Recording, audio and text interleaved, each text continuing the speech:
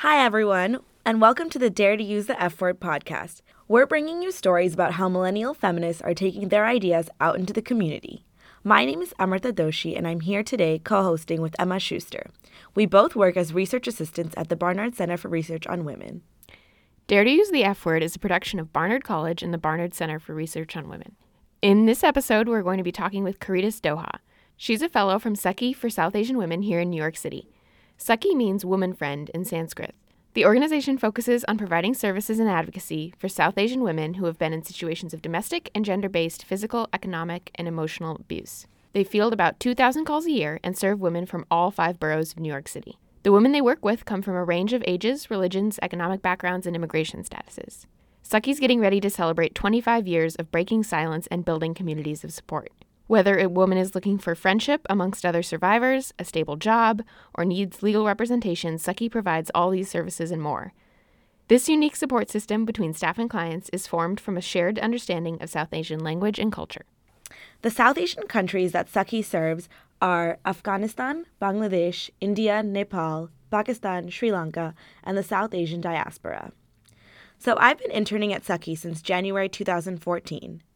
Just around the time that we planned to do this podcast, Sakhi hired a new fellow, Caritas Doha. I had the opportunity of talking to Caritas about her work and knew I immediately wanted to feature it in the podcast. She was born in Bangladesh but raised in New York City, and she first learned about Sakhi when she sought out legal help for her mom. So she was brought on by Sakhi to help them build an initiative to increase the number of young South Asian women applying for Deferred Action for Childhood Arrivals, or DACA. Basically, what DACA does is it provides temporary relief from deportation for about 2 years and gives undocumented youth some of the opportunities that we have, like getting a driver's license or getting a worker's permit. I started this conversation by asking Caritas how she first learned about Sakhi's work.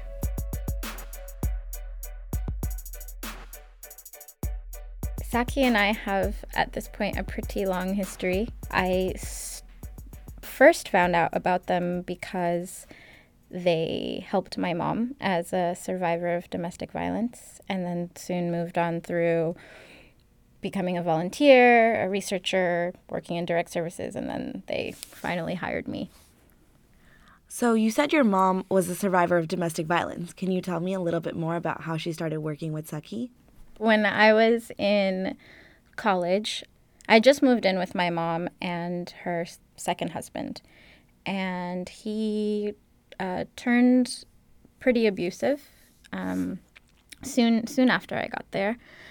And so my mom clearly needed him to stop, but didn't really have the right tools or know how. And so I, started helping her through filing for orders of protection or police reports and calling and all these things to try and, legal channels to try and get him to stop being so abusive.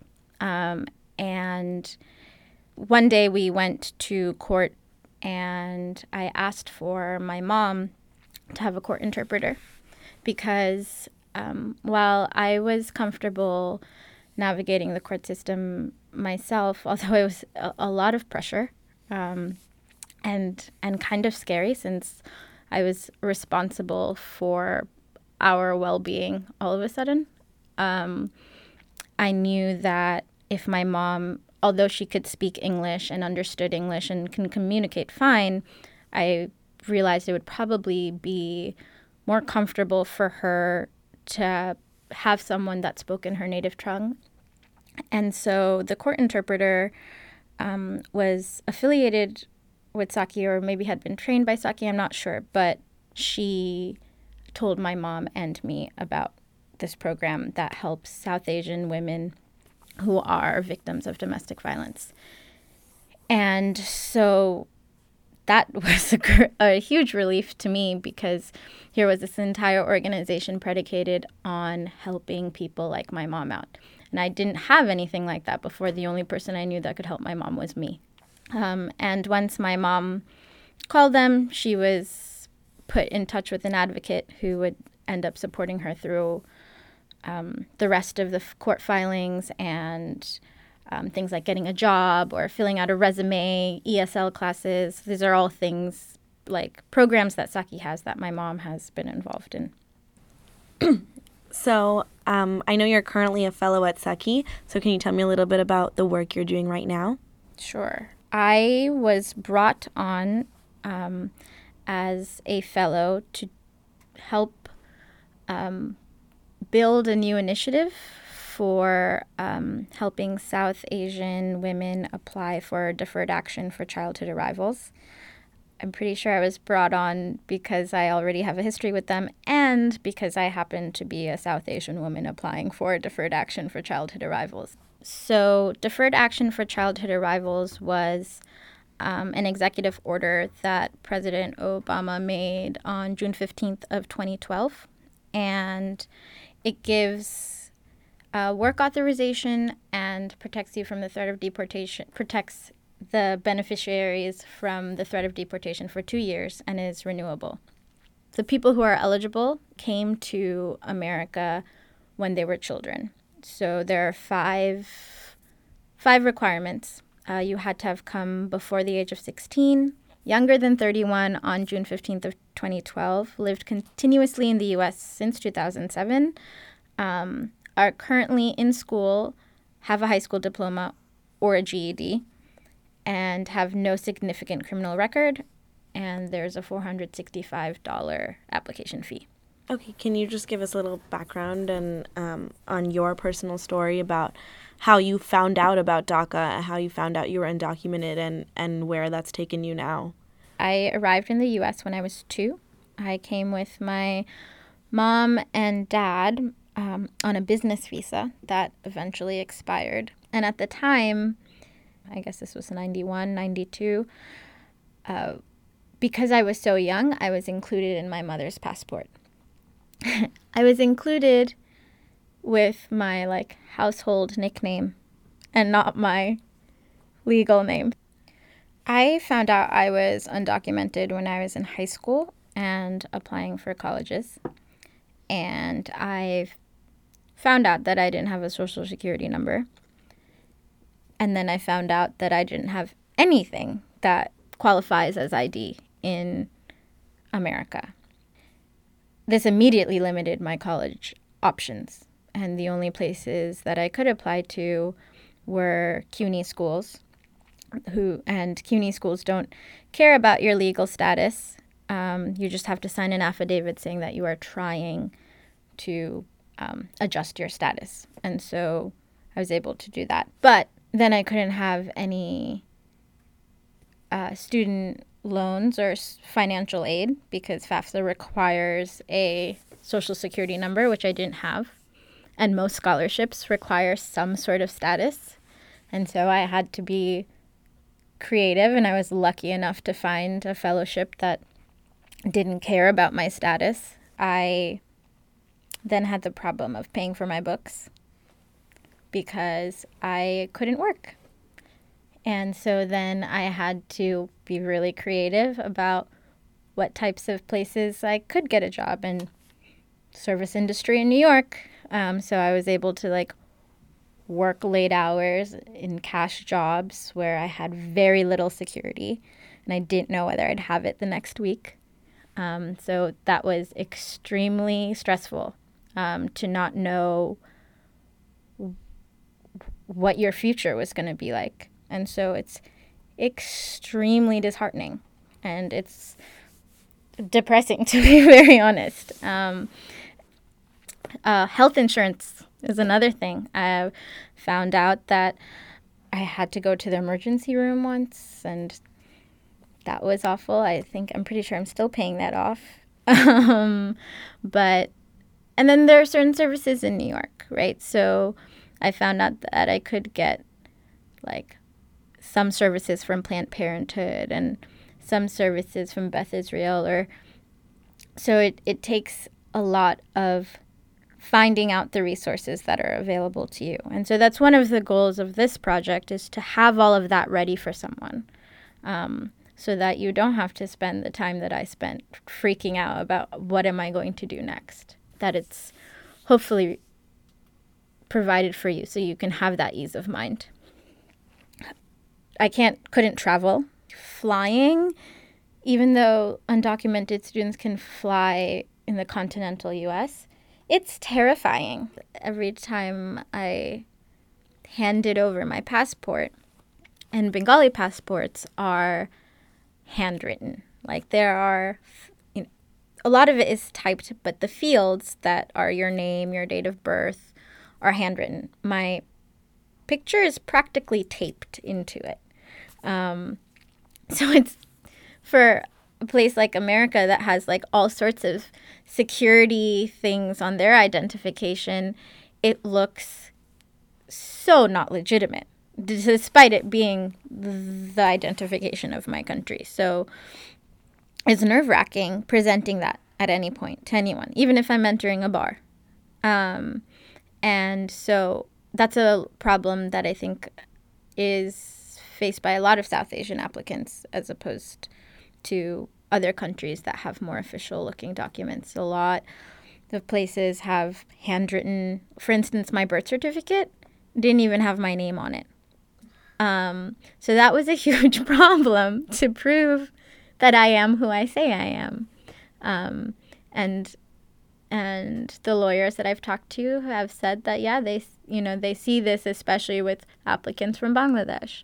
And so that's why there's a need for culture, South Asian specific, a South Asian specific initiative.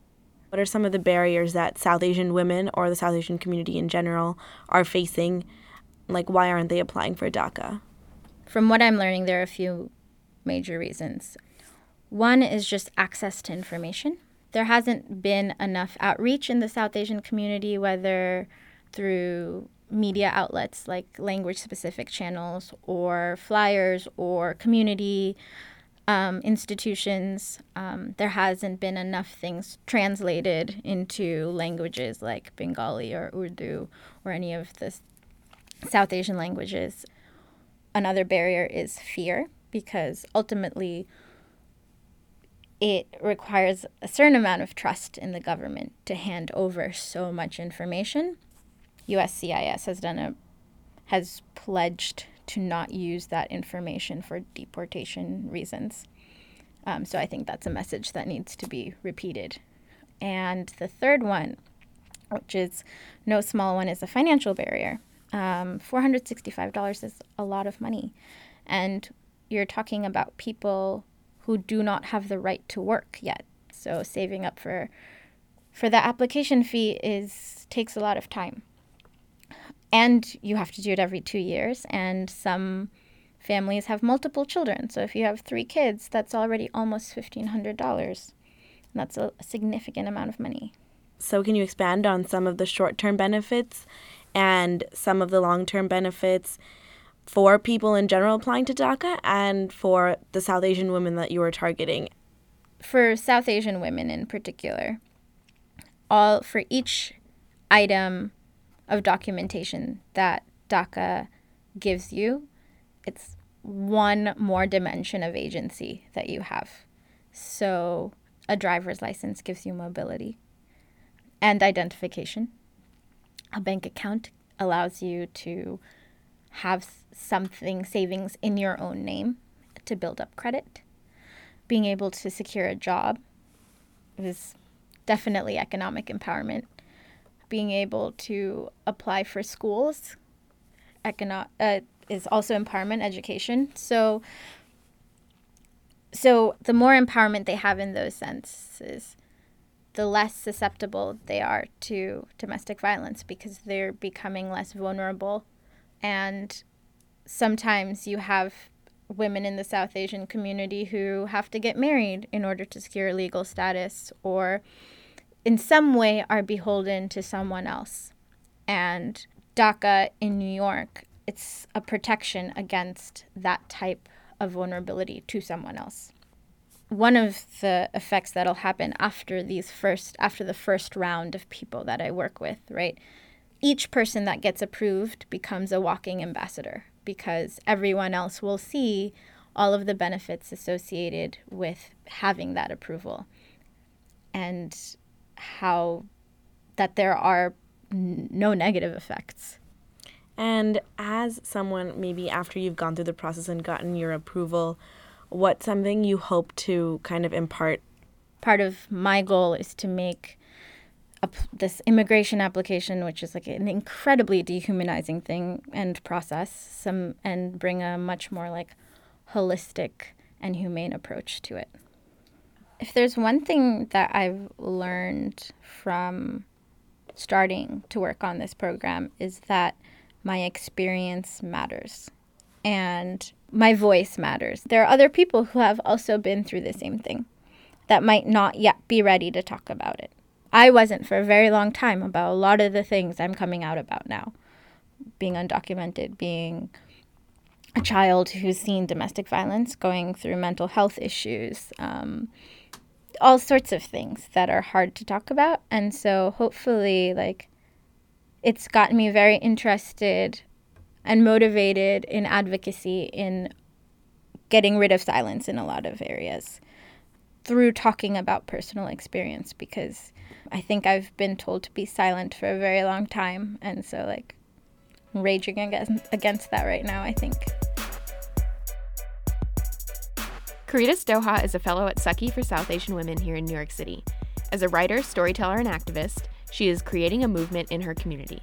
You can follow her story and work on Twitter at Documenting Dreams, or on her blog, Documenting Dreams, on Saki's website, where she's sharing her story with us in a 5-part series. South Asians happen to be one of the fastest growing immigrant populations in New York City. Saki has led the way not only in providing services for survivors of sexual and domestic abuse, but is now standing at the forefront in empowering and educating the South Asian community as a whole. Caritas, along with the rest of Saki, hopes to take a unique, holistic approach to DACA applications through breaking the silence and mentorship. Thank you to Caritas Doha for sharing her story with us. Thanks also to composer Ebony Smith for our new theme song, Rebecca Lee Douglas, the executive producer of the show, and Nichi Yin, BCRW Fellow.